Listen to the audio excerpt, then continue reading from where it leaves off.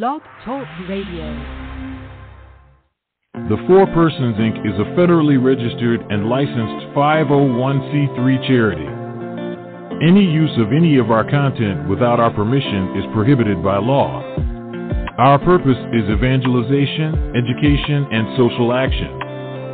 Please go to our website at thefourpersons.com or our blog site at thefourpersons.net to make your tax-deductible donation by credit or debit card. You can also send a check to the Four Persons, Inc., P.O. Box 11214, Manassas, Virginia, 20113. To contact us, send us an email at thefourpersons.com.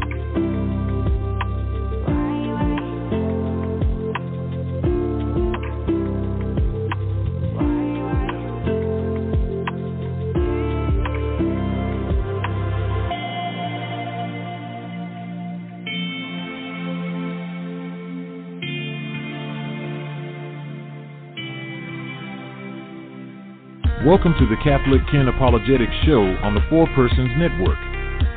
This is our weekly Friday morning show with Catholic apologist Ken Litchfield. To call into the show today, the number is 515-602-9655. That number again is 515-602-9655. And now, let's welcome our host Ken Litchfield. Good morning, Four Persons Blog Talk Radio Show fans. This is the Catholic Ken Apologetics Show with me, your host, Ken Litchfield. We have a great show planned for you today. We will be discussing the Bible authors and the dates that the books were written.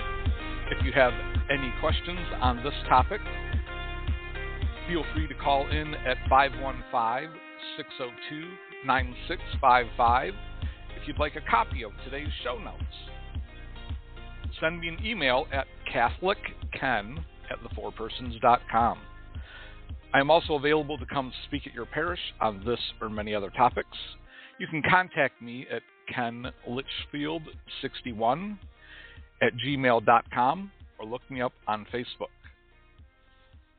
So let's get started. Some people think that God just kind of dropped the Bible out of heaven for us to use. But the fact is that the books of the Bible were written by many different authors over a period of roughly 2,000 years. So we need to, 1,500 years, we'll call it that. So we need to understand that God inspired the authors of the different books of the Bible by sending them the Holy Spirit to write what he wanted us to know. Now, that's not to say that everything is in the Bible. The authors of the different books of the Bible wrote what God wanted us to know. And throughout Jewish history and the first century of Christianity, God spoke to the early Christians and the Jews through his chosen people. Moses spoke for God to the Israelites, and they had prophets after that.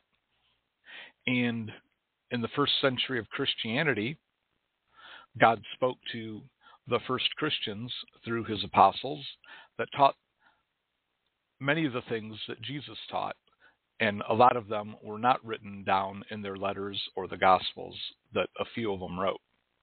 The Torah, or the Pentateuch books, the first 5 books of the Old Testament, are Genesis, Exodus, Leviticus, Numbers, and Deuteronomy.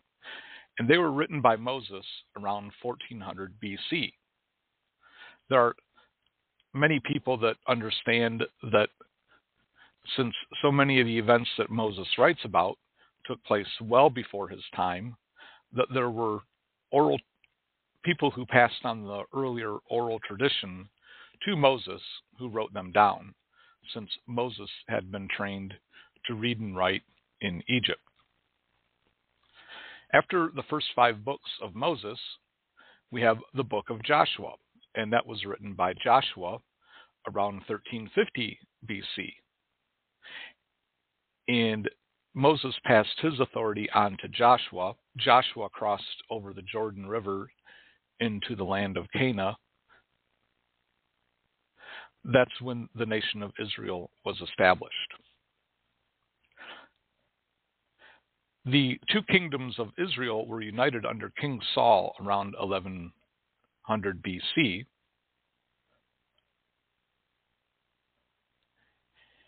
And the books of the books of Judges, Ruth, 1 Samuel, 2 Samuel, were written by Samuel, Nathan, and Gad around 1000 to 900 BC. Proverbs, Ecclesiastes, Song of Solomon were written by King Solomon around 900 BC.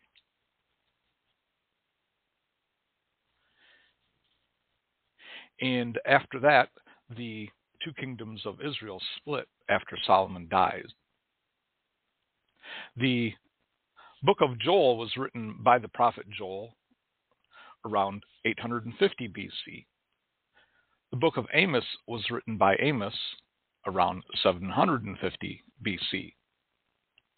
The book of Hosea was written by the prophet Hosea around 750 BC.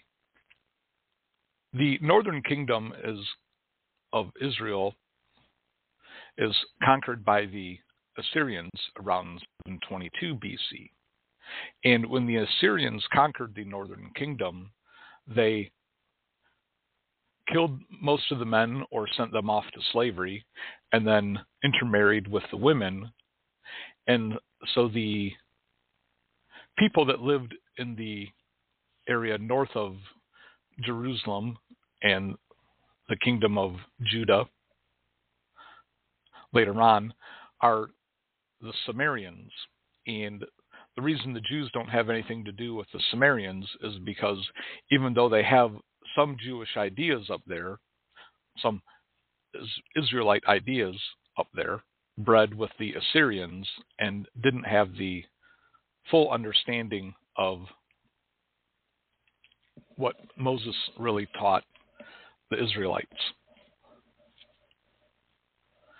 The book of Isaiah was written by the prophet Isaiah around 700 BC. And the book of Jonah was written by the prophet Jonah around 700 BC. And the book of Micah was written by the prophet Micah around 700 BC. The book of Nahum was written by the prophet Nahum around 650 BC. And the book of Zephaniah was written by the prophet Zephaniah around 650 BC.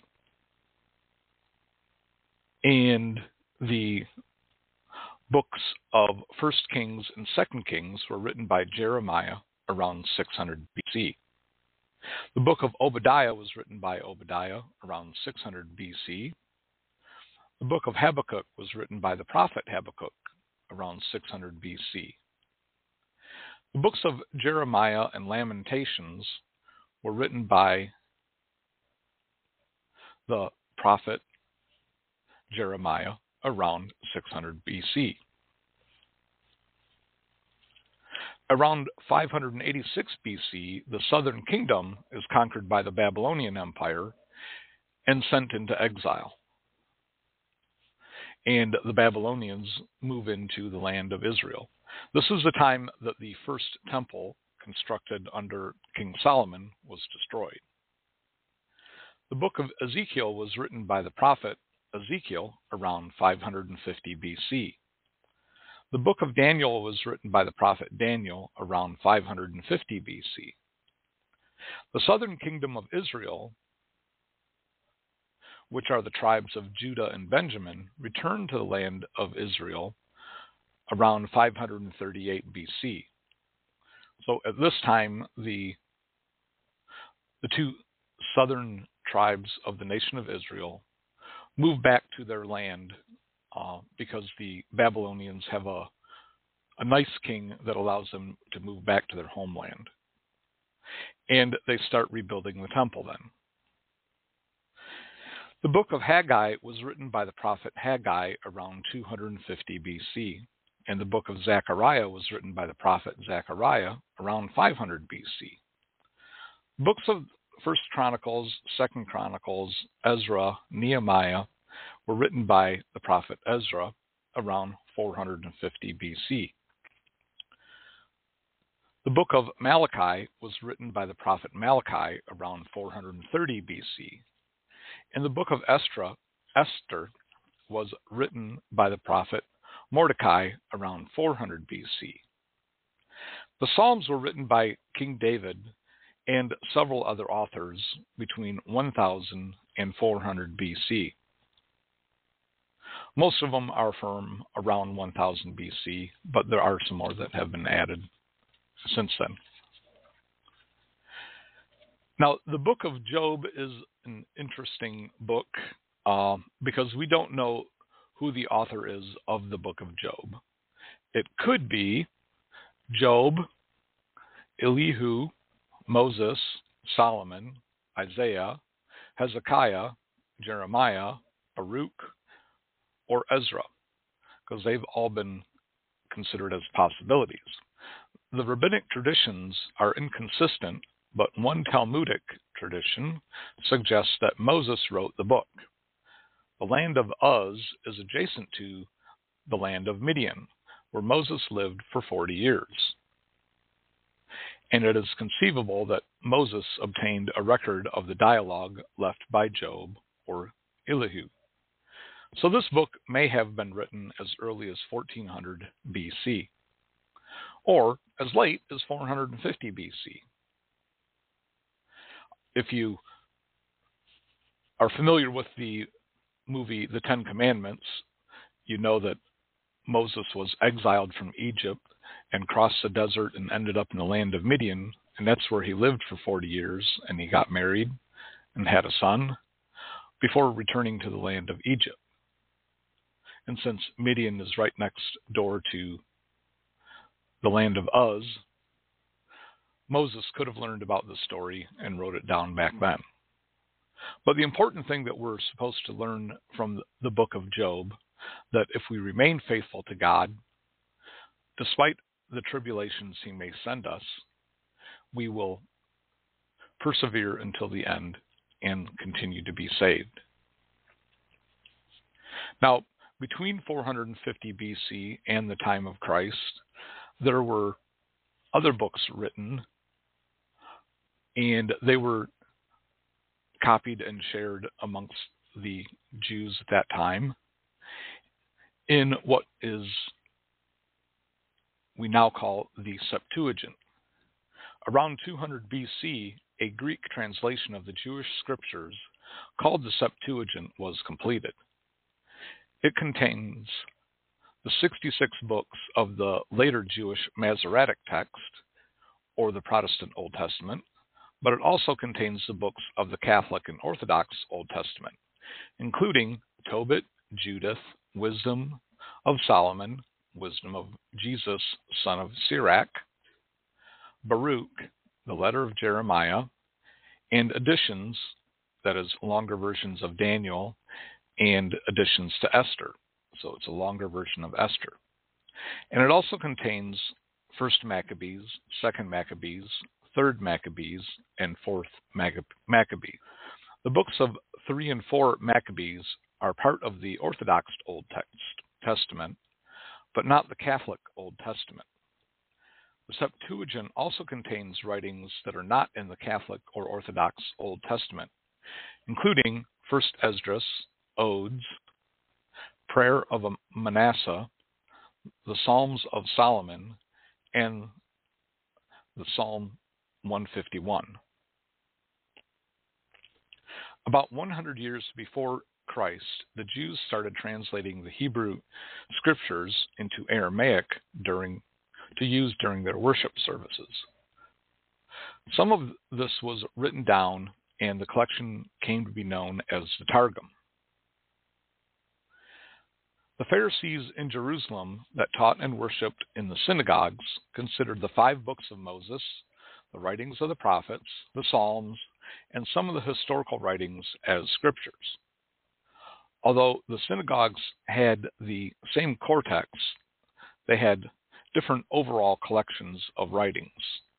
These collections of various writings were grouped into sets of 22 or 24 books.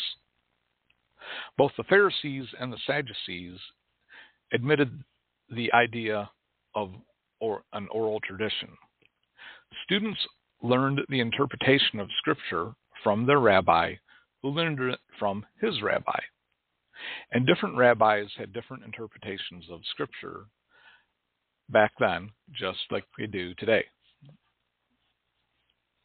After the fall of Jerusalem in 70 AD, the Pharisees used their unopposed influence with the Jews outside the destroyed Jerusalem to create written versions of their oral traditions called the Babylonian Talmud and the Palestinian Talmud.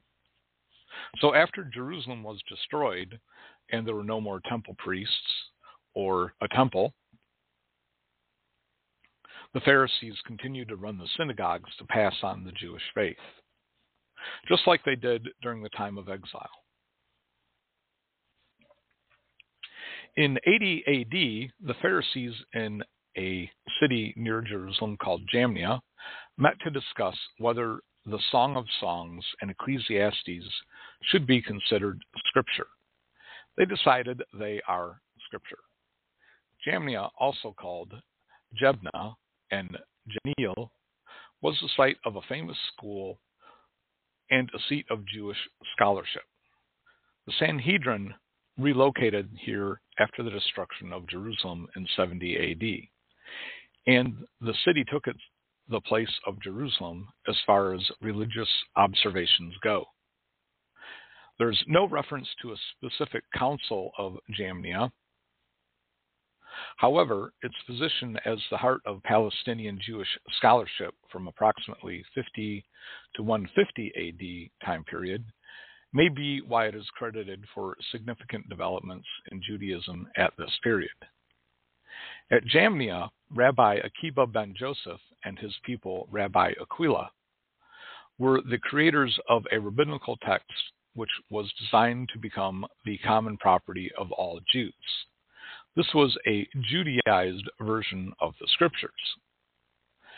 They excluded writings with Christian and Hellenistic influences.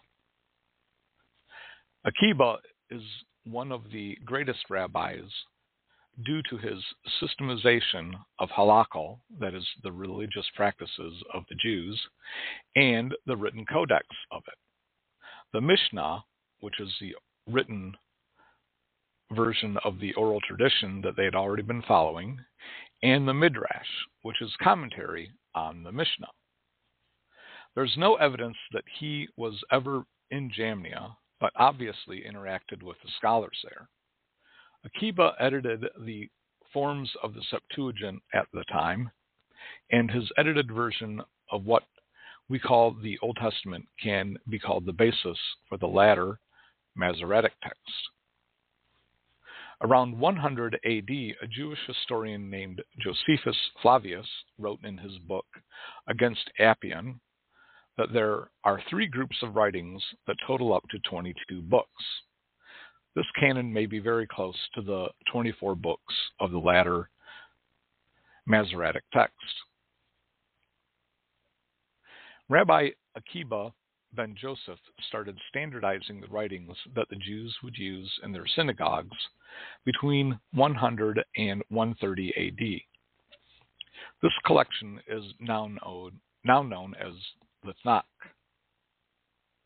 He declared that the books of Sirach and all others written after that do not defile the hand, which means they are not sacred texts that could not be touched after they were written.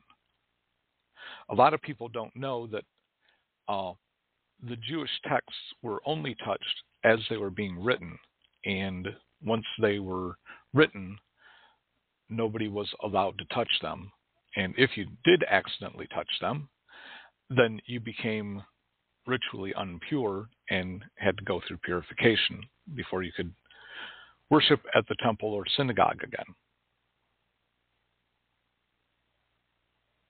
And the way the Jews would read the scrolls is that they were rolled up on wooden pins, and they had a silver pointer that was kind of shaped like a hand with a finger pointing. And that's what they would use to point at the letters that were written down.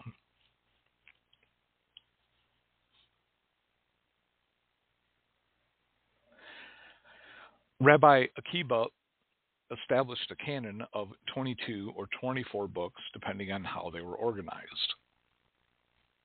The current Protestant Old Testament of 39 books is a reorganization of the 24 books.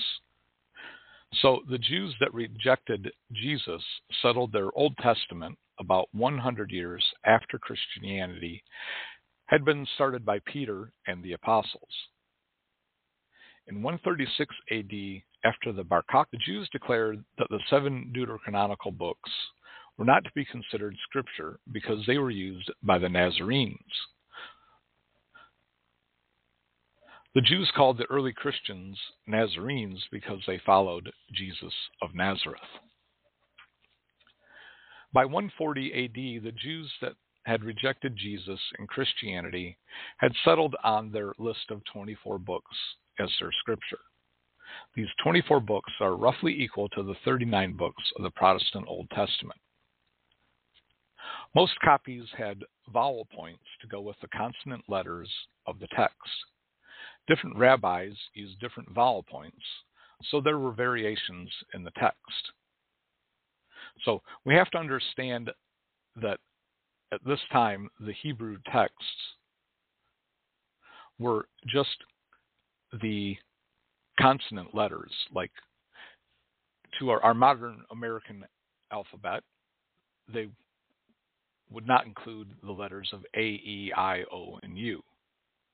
But the rabbis had little tick marks or vowel points that they would put between the letters, and that would allow the students to know which vowel they're supposed to insert there. The Hebrew Masoretic text, commonly used today, was developed between 500 and 900 AD. The Hebrew scholars took the consonant-only Hebrew text and added vowels to make the whole words as we have them in modern books today.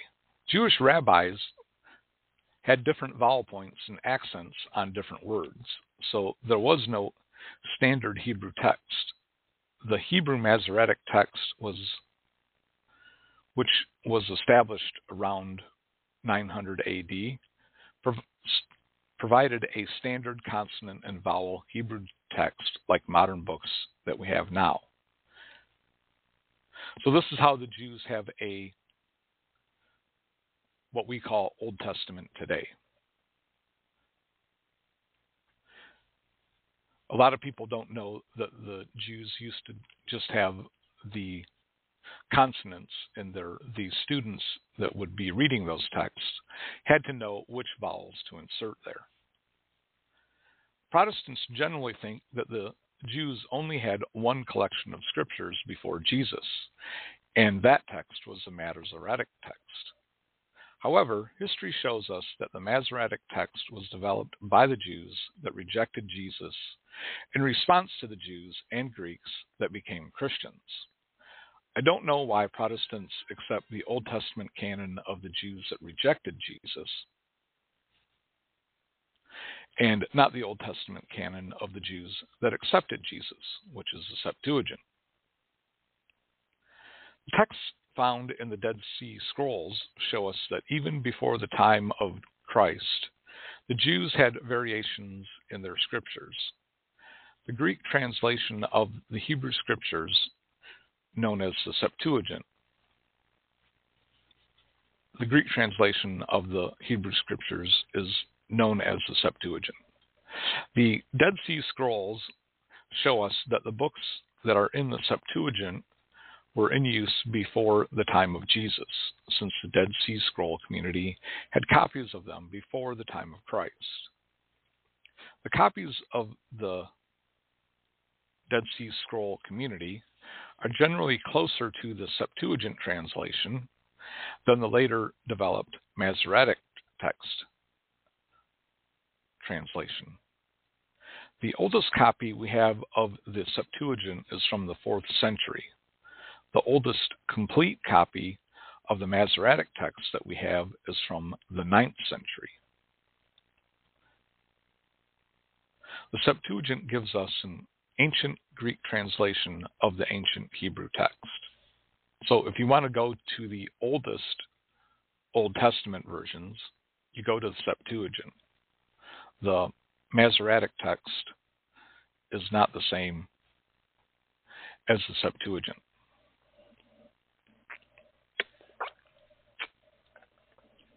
Now, at the time of Jesus, the Sadducees that taught and worshiped in the temple in Jerusalem considered only the 5 books of Moses to be the Word of God.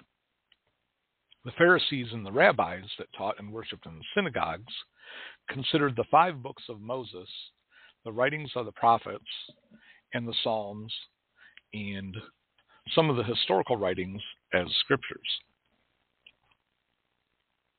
And they were grouped in sets of 22 or 24 books. The Jews outside of Jerusalem used a Greek translation of the Old Testament called the Septuagint. And then the Essene Jews had 24 books and other writings that they used in their community. There was no universally used Jewish Old Testament at the time of Jesus. Jesus taught his apostles between 30 and 33 AD. The New Testament writers weren't following Jesus around and writing down everything he taught. We only have New Testament writings from 6 of Jesus' apostles.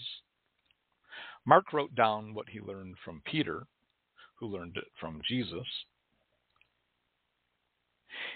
And Luke wrote down the eyewitness reports of Jesus that he gathered from others. We recognize that the Holy Spirit inspired the writers to record what God wanted us to know, just like he did for the Old Testament authors.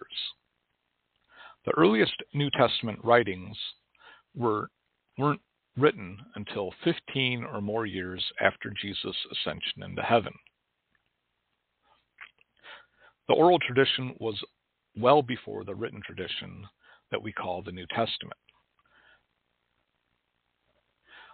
Some people think that only the written tradition is reliable and that we should only go by the writings of the New Testament or the Old Testament because the oral tradition is considered to not be reliable.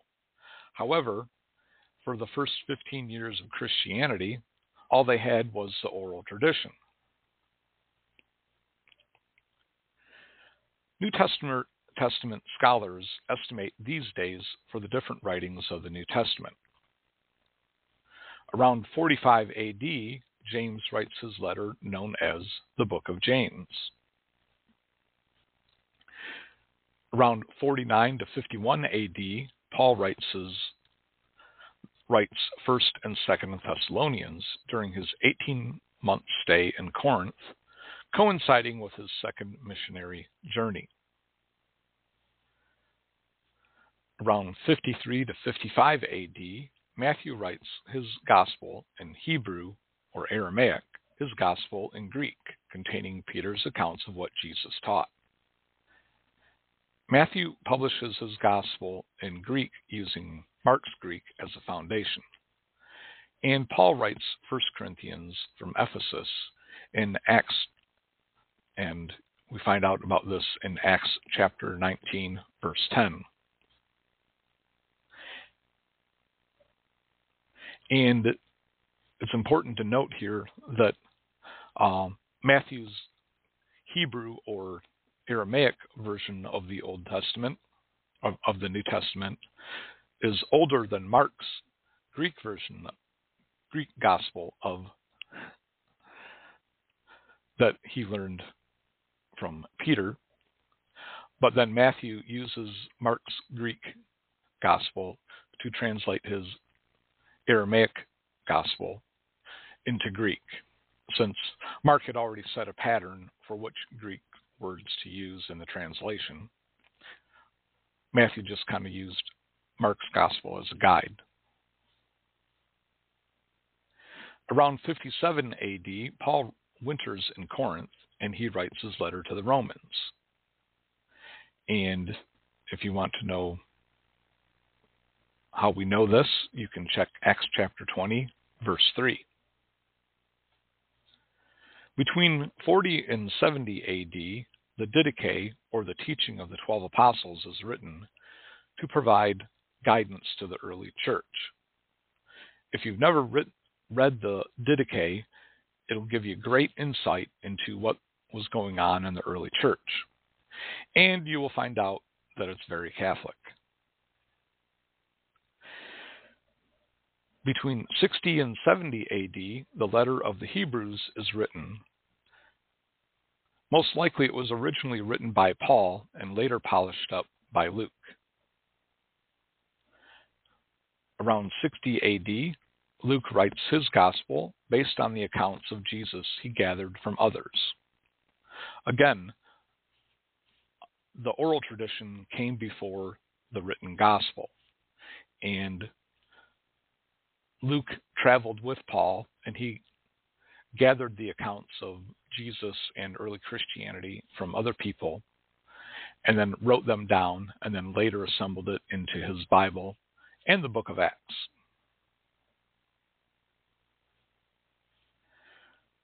Around 60 AD, Jude writes his letter known as the Book of Jude. Around 62 AD, Paul arrives in Rome and remains under house arrest. He writes to the Ephesians, and you can check for verses of that in the letter to the Colossians. And he writes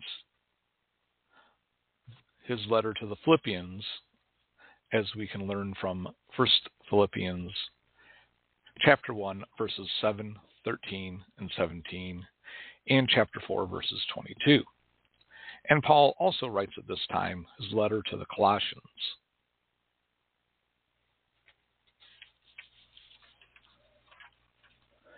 Around 62 to 64 AD, Paul is released and extends his mission, probably reaching as far north as Spain, 1 Timothy, from Macedonia. And if you check 1 Timothy chapter 1, verse 3, you'll get information that tells us he was writing from Macedonia. And Paul also writes his letter to Titus from Nicopolis, which is a Greek city. And if you check Titus chapter 3, verse 12, you'll see the information on why they come to that conclusion. And Paul is later arrested in Rome, as shown in 2 Timothy chapter 1, verses 16 and 17. Around 65 AD, Luke writes the book of Acts. Again, it is based on the accounts of others that he gathered and put into an orderly writing. Let's see. Between 64 and 67 AD, Peter writes his second letter, that we now call 2 Peter, and Jude writes his letter. Paul writes 2 Timothy, and you can find out about that by reading 2 Timothy chapter 4, verses 6 and 8. And Paul and Peter are martyred in Rome at this time also. Sorry, I got a little confused there. Okay, so around 74 AD, the Epistle of Barnabas was written and read in many churches. Around 80 AD, the Shepherd of Hermas was written, and this is also read in many of the early Christian churches. And by read in those churches, I mean like it's read during the liturgy of the Word, when we would normally be reading the scriptures in those churches at that time. Between 85 and 95 AD, John writes his three epistles that we now call 1 John, 2 John, and 3 John. And he most likely writes these from his time when he lived in the city of Ephesus. Between 89 and 95 AD, John writes his gospel. Again, probably when he was in Ephesus. In 90 AD, the letter 1 Clement to the Corinthians is written by Pope St. Clement, Bishop of Rome. This letter was also read in many early Christian churches during the liturgy of the Word. The church in Corinth also had read it during their Mass at a yearly festival for hundreds of years afterward to celebrate the saving of their church through the guidance of the church in Rome. In 90 AD, John writes the book of Revelation that gives an account of the destruction of Jerusalem in 70 AD. And it also tells us about letters to different churches with assorted problems that still exist today. The book of Revelation also tells us about heaven and Jesus' second coming. And that's another important thing that we should keep in mind, that the letters to the churches in the book of Revelation, they applied to those churches at that time, but they still apply to our churches today. So there's great information in those letters, and we need to read them and keep them in mind. So by the end of the first century, all the books that would make up the New Testament are written. But other books were also read during the liturgy of the Word during Mass that didn't end up in the New Testament canon of Scripture. These include the Didache, the Epistle of Barnabas, the Shepherd of Hermas, and 1 Clement to the Corinthians.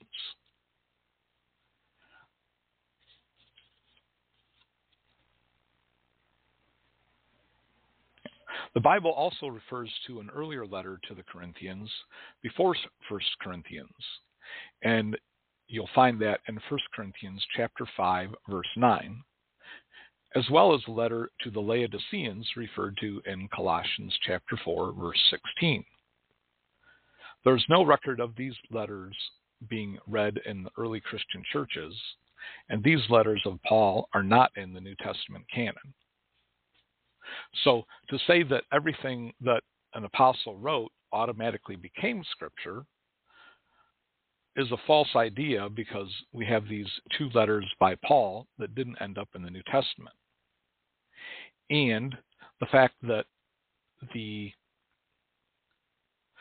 only have writings in the New Testament from 6 different authors tells us other 6 apostles also surely wrote down some things, or their secretaries did, but for some reason those letters didn't get shared and didn't end up in the New Testament.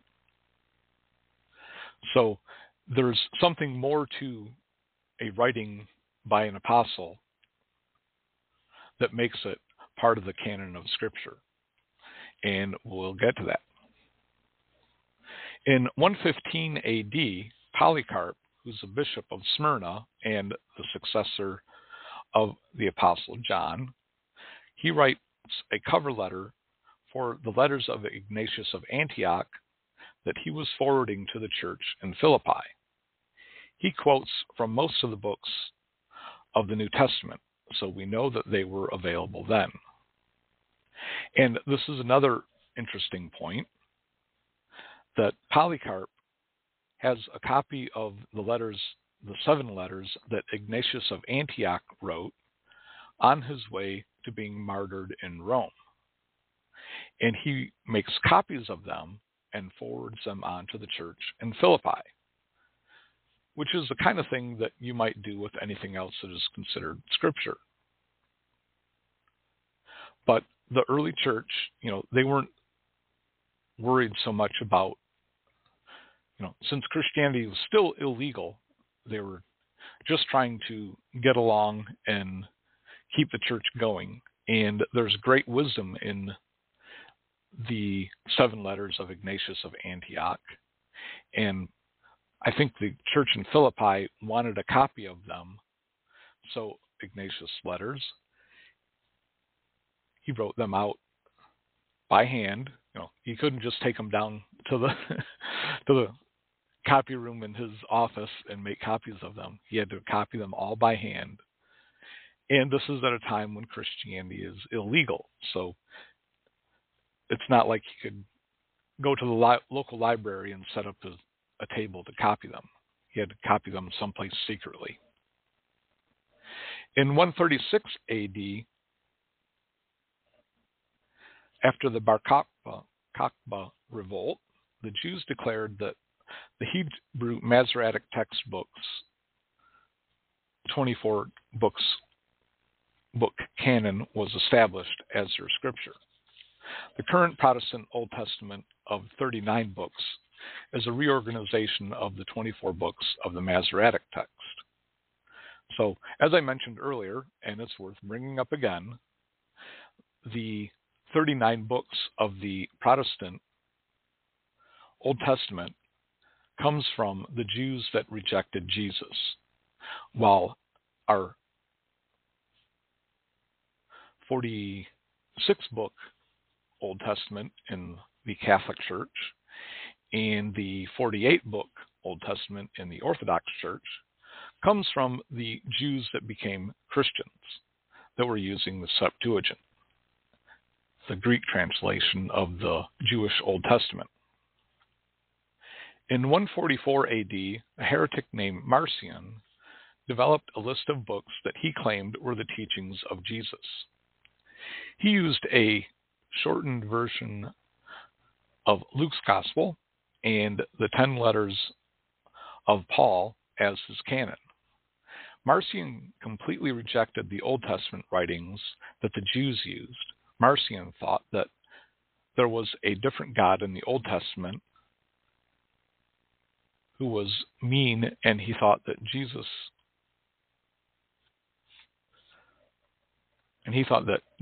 preached only about the good God in the New Testament. This is why he edited all the Jewish references from the books that he had in his version of Scripture. Marcion's canon of Scripture was so different from the writings being used by other Christian leaders at this time that no Christian theologian accepted his canon of Scripture. But this does give us some insight into the fact that there is no established New Testament canon, and even the Old Testament canon of Scripture is still kind of up in the air. Not fully established, at least for Christians.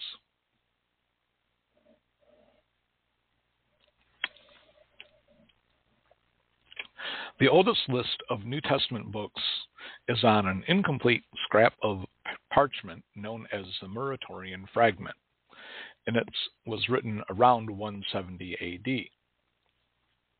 It lists the Gospels of Matthew, Mark, Luke, and John, and the book of Acts, 1st and 2nd Corinthians, Ephesians, Philippians, Colossians, Galatians, 1st and 2nd Thessalonians, Romans, Philemon, Titus, 1st and 2nd Timothy, Jude, 1st and 2nd John, Wisdom of Solomon, Revelation of John, and the Revelation of Peter as Scripture. Yet this list on the Muratorian Fragment does not include 1st and 2nd Peter, James, and 3rd John, and the book of Hebrews. So again, this shows us that at 170 AD, there's still no established New Testament canon. Around 180 AD, Irenaeus writes in his work, his 5-book work, called Against Heresies, that there are only 4 Gospels, and he lists the authors as Matthew, Mark, Luke, and John. And if you open up your Bible to the Gospel of Mark, you'll find that the publisher is the one that decided that this book was written by Mark, Mark doesn't claim from his gospel that he is writing Mark's gospel. So we don't really know for sure if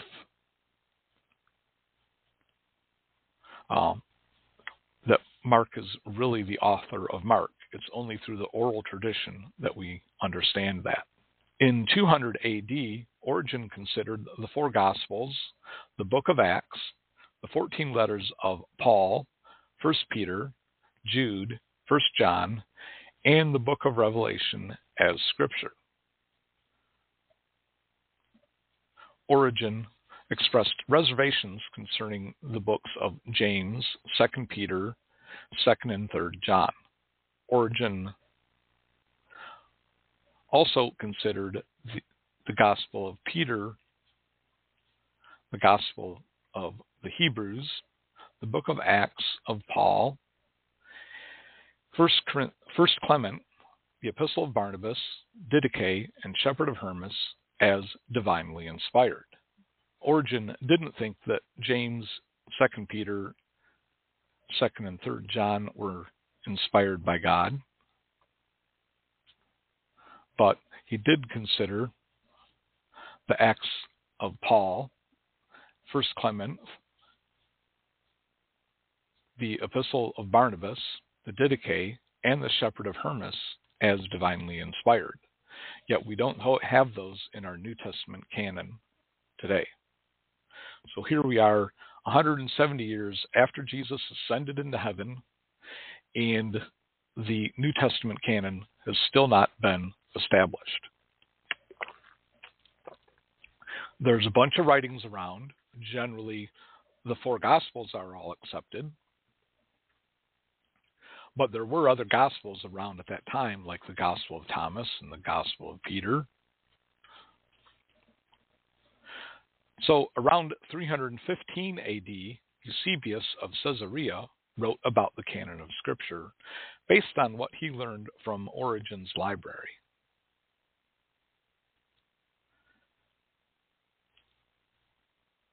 And the libraries in Alexandria and Jerusalem.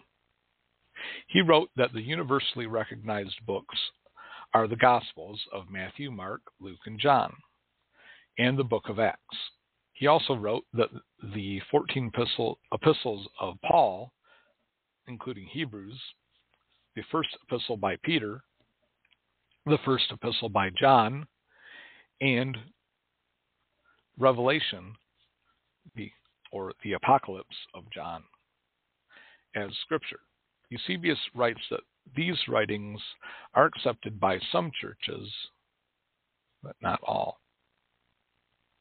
churches. The second epistle of Peter and second and third epistles of John, James, and Jude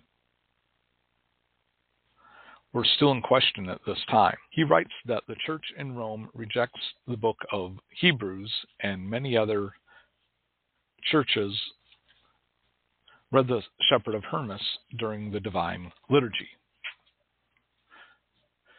So Eusebius writes that these books are non-apostolic writings, but useful for teaching. And these books are the Acts of Paul, the Shepherd of Hermas, the Apocalypse of Peter, the Epistle of Barnabas, the Didache, or Teaching of the 12 Apostles, the Gospel of Hebrews, and the Apocalypse of John. So the early Christian churches, they had their core texts that everybody accepted, and then they had other texts that some churches used and some churches didn't use.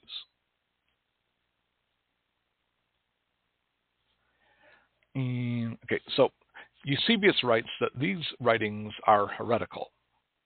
So these writings are also around at the same time, but they're not read in the Christian churches of that time. And they are the Gospel of Peter, the Gospel of Thomas, the Gospel of Matthias, the Acts of Andrew, the Acts of John, This shows that the New Testament list we have today was not finalized at this time.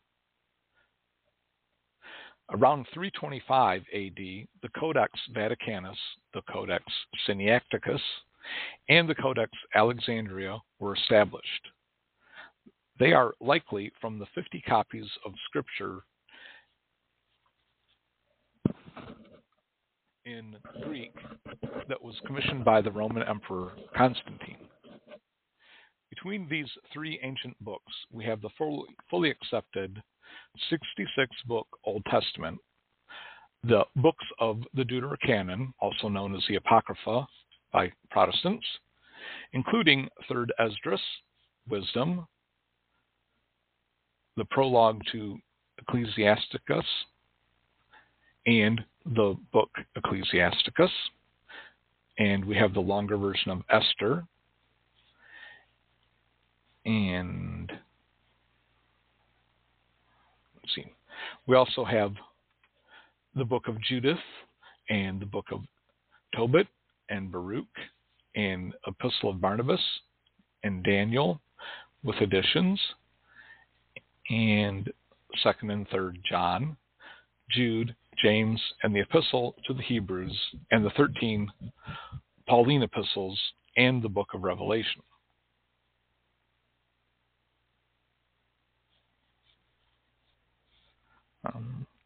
So we know that the three oldest Bibles that we have that were written after the Council of Jerusalem, or Council of Nicaea from around 325 AD, have a list of books that are very similar to what we have today in the Catholic Church. Now, an early church father named Cyril of Jerusalem wrote this before he died in 386 AD. And Cyril of Jerusalem was, of course, a bishop in Jerusalem from 350 AD to 351 AD.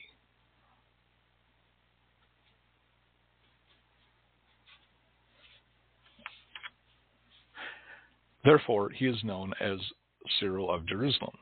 He was noted for his catechetical lectures in which he gave us his list of Old Testament books around 345 AD. And there's an English translation of the Nicene and post-Nicene Fathers. And this reference comes from Series 2, Volume 7. And of the Old Testament, this is a quote from it, and of the Old Testament has 22 books, but it is not the same as the present-day Jewish scripture. First, the division of the books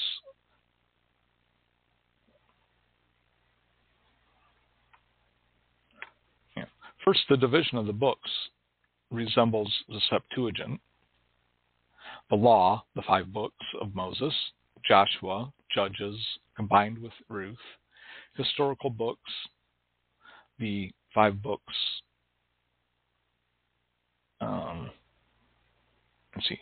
Joshua, Judges, combined with Ruth, and these are the historical books. The group of 5 books of Job, Psalms, Proverbs, Ecclesiastes, and Song of Songs, and the books of the prophets, which is another 5 books. Second, he combined the deuterocanonical Baruch and the Epistle of Jeremiah with Jeremiah and Lamentations. However, Cyril did not limit his canon in those 22 books because, in other words, he still quotes from Wisdom, Sirach, Baruch, and the Song of the Three Young Men, Susanna, and Bel and the Dragon. Second, he combined the deuterocanonical books and the Epistle of Barnabas with Jeremiah and Lamentations. However, Cyril did not limit his canon to those 22 books because in his other works, he still quotes from Wisdom, Sirach, Baruch, Song of the Three Men, and Susanna, and Bell and the Dragon.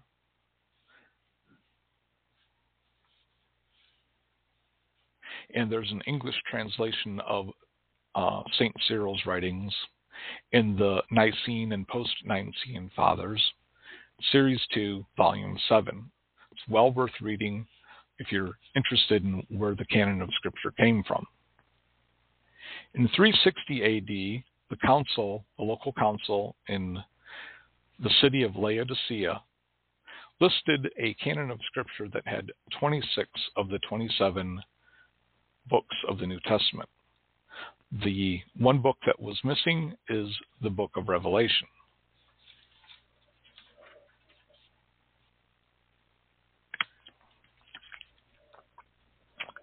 In 367 AD, the Bishop Athanasius of Alexandria listed the 27 books of the New Testament in his church calendar letter sent out to the churches in his bishopric.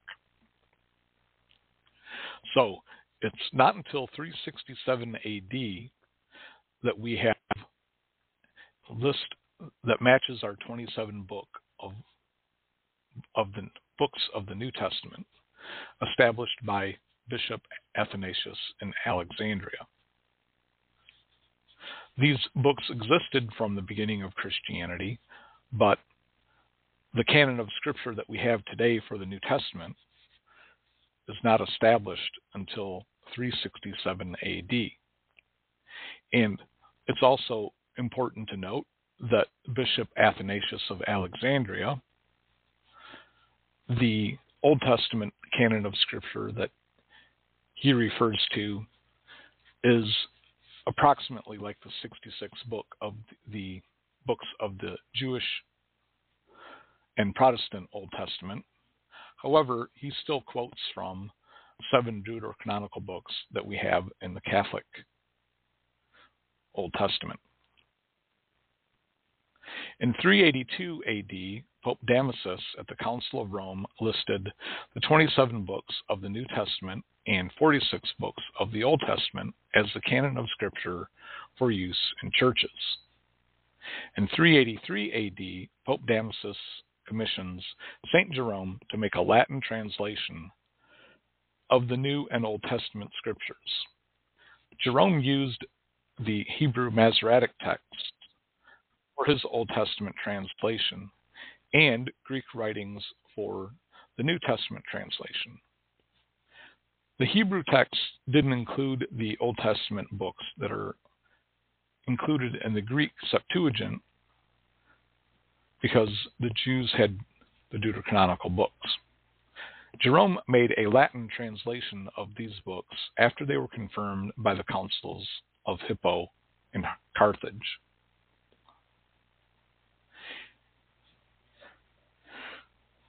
So we see here that the current Catholic Old Testament and New Testament is not translated into Latin until 383 AD, St. Jerome. There is Old Latin translations of the New Testament writings, but Jerome wrote in Vulgar Latin, which is like everyday Latin, and that's why Jerome's translation is called the Latin Vulgate. In 393 AD, St. Augustine guided the Council of Hippo in North Africa, which established the same list of 46 Old Testament books and the 27 New Testament books. In 397 AD, the Council of Carthage, again under Augustine, came up with the same list and sent it to Rome for approval after another council in 419 AD. So, for those that don't know, Hippo and Carthage are both in North Africa, and Augustine was a bishop of great influence in that area. And it's important to note that after they established a list of their canon of Scripture of Old and New Testament books, they sent that list to the church in Rome for approval, because they knew where the authority of the authoritative center of the church was. In 405 AD, Pope Innocent I listed the 27 books of the New Testament and the 46 books of the Old Testament in his church calendar letter sent to the Bishop of Lyon in France. In 434 AD, Vincent of Lérins writes, "Since the canon of Scripture is complete and sufficient for everything, what need is there to join with it the authority of the Church's interpretation?" And the reason that we need the Church's interpretation is because all do not accept it in one way and the same sense. One understands its words in one way, and another person understands its words in another way, thus producing various interpretations. Therefore, the right understanding should be in accordance with the standard ecclesiastical interpretation. The Catholic Church doesn't have an official teaching on every verse in the Bible. However, the Catholic Church has its dogmas that guide us in our understanding of what the Bible says.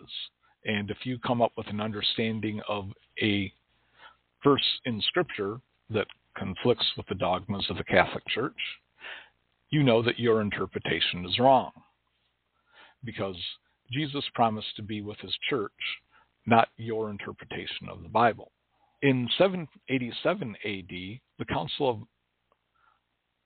Second Council of Nicaea accepted the decrees of the previous smaller councils. This included the canon of Scripture determined in 397 by the Council of Carthage. In 1441, the Council of Florence approved the list of 46 Old Testament books and 27 New Testament books as accepted by the councils of Rome, Hippo, and Carthage. So we see that after, as early as 382 AD, the canon of Scripture established in Rome is the canon of Scripture 400 and even 1100 years later.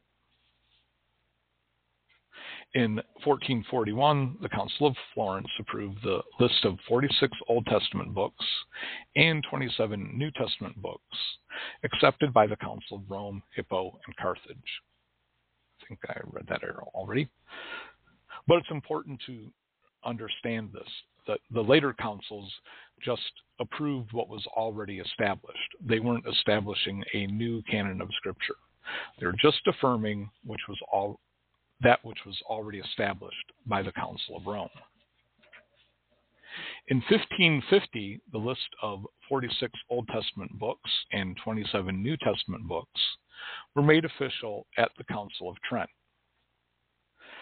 Some Protestants like to say that we didn't have the 7 deuterocanonical books in our Old Testament until the Council of Trent, but they were actually in there from at least as early as 392 AD. So this is why there's a difference today between Catholic and Protestant Bibles. It wasn't until the end of the 300s that the list of Old and New Testament scriptures were established. The Didache, the Shepherd of Hermas, 1 Clement to the Corinthians, the Epistle of Barnabas were read in many early churches. The book of Revelation, 2 Peter, 2 and 3 John, Jude, James, and the book of Hebrews were considered questionable by many. The Catholic Church that teaches that baptism forgives sins, that Jesus is present in the Eucharist, that the Bishop of Rome is the head of the Church, is a church that decided which books are the divinely inspired words of God. The early church synods of Rome, Hippo, and Carthage are the first church councils that established the list of divinely inspired books. This list was later confirmed by the ecumenical councils of Second Nicaea and Florence. The Catholic Church hand-copied the Bible for over 1,100 years before movable type was developed by Gutenberg. For the first 1,500 years of Christianity, the Bible was interpreted based on the tradition handed on by the apostles. This tradition can be understood through the writings of the early church fathers, who had an overall majority understanding of their interpretation. The Bible contains divinely inspired writings, but they need to be interpreted. The thousands of different Protestant churches have different interpretations of these divinely inspired writings, and that's why there's different Protestant churches. The Catholic Church has the oldest and original understanding of these writings. The Pope is the successor of the minister that Jesus left behind to feed his sheep and tend his flock. This same Jesus promised to be with his church until the end of the age, as shown in Matthew chapter 28, verse 20. Jesus didn't leave us a book as an authority. He left us a church to teach what is in that book.